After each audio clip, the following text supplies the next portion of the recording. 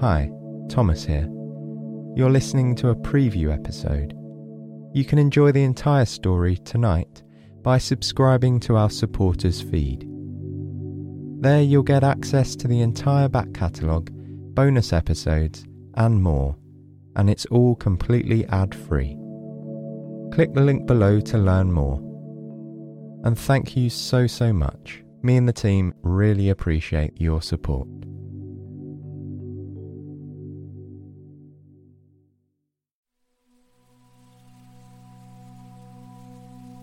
The birds sing sweetly in the cherry and apple trees as a straw-hatted Claude Monet opens the door to his home. He steps outside, stroking his long grey beard, and scans the Clos Normand, his grand garden. The petals of newly budded flowers, pink, violet, white, and red, are glistening with dew. He smiles, satisfied with the view, and reaches down to grab a small leather satchel and a wooden easel. Down the gravel path he walks, stopping in front of an enthusiastic row of peonies. With a squint of his eye, Monet scans the pink blooms, noting their tightly packed petals. A honeybee drones softly nearby. The air, though still cool, warms up with every moment. Yes, Monet thinks, this will be today's painting site. Monet opens his collapsible wooden easel, steadying its tripod legs atop the grey gravel path. He bends down to his satchel and opens it, uncovering short-haired paintbrushes, a wooden palette for mixing colours, and several tubes of oil paint. Even now, 40 years after its invention, Monet is still enamoured with the portability of paint tubes. The ease of use of these paints means he can work outside, quickly, squeezing ribbons of paint across his canvas, or combining them upon his palette. Painting outside, what artists call en plein air, was one of Monet's specialities since his early days.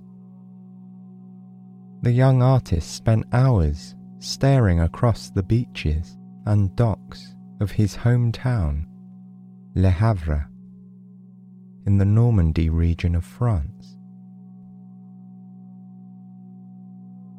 He noticed how the colours of the ocean morphed as the day progressed, or as the weather changed.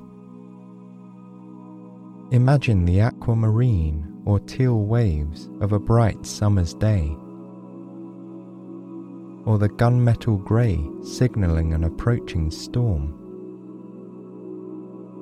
Think of the vast navy expanse of the sea at dusk, or its utter blackness at midnight.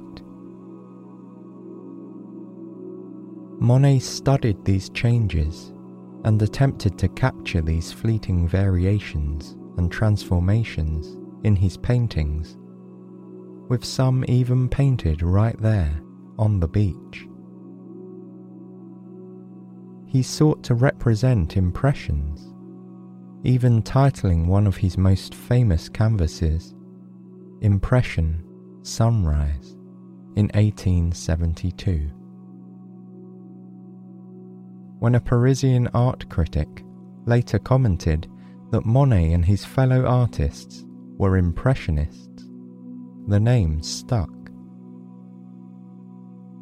and though it was originally meant to be a disparaging name, Monet and his friends, like Pierre-Auguste Renoir, Berta Morisot, and Camille Pissarro, loved it. They painted their impressions moment by moment, day by day. Today, Monet smiles, taking in a deep, calming breath. As he admires today's painting location, he recalls his first glimpses of the land that was to become his home, his personal paradise.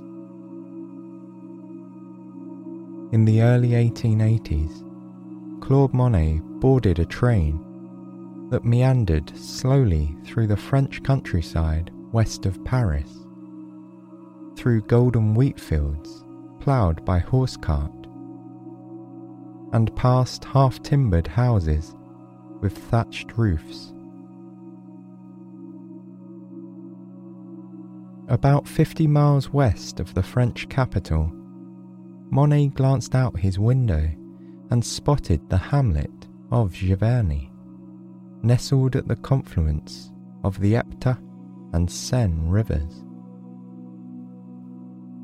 Monet, in his obsession with light, watched the sun's rays shimmer across the river in small ripples, and saw it reflect upwards, casting a delicate glow on the leaves of an apple tree nearby.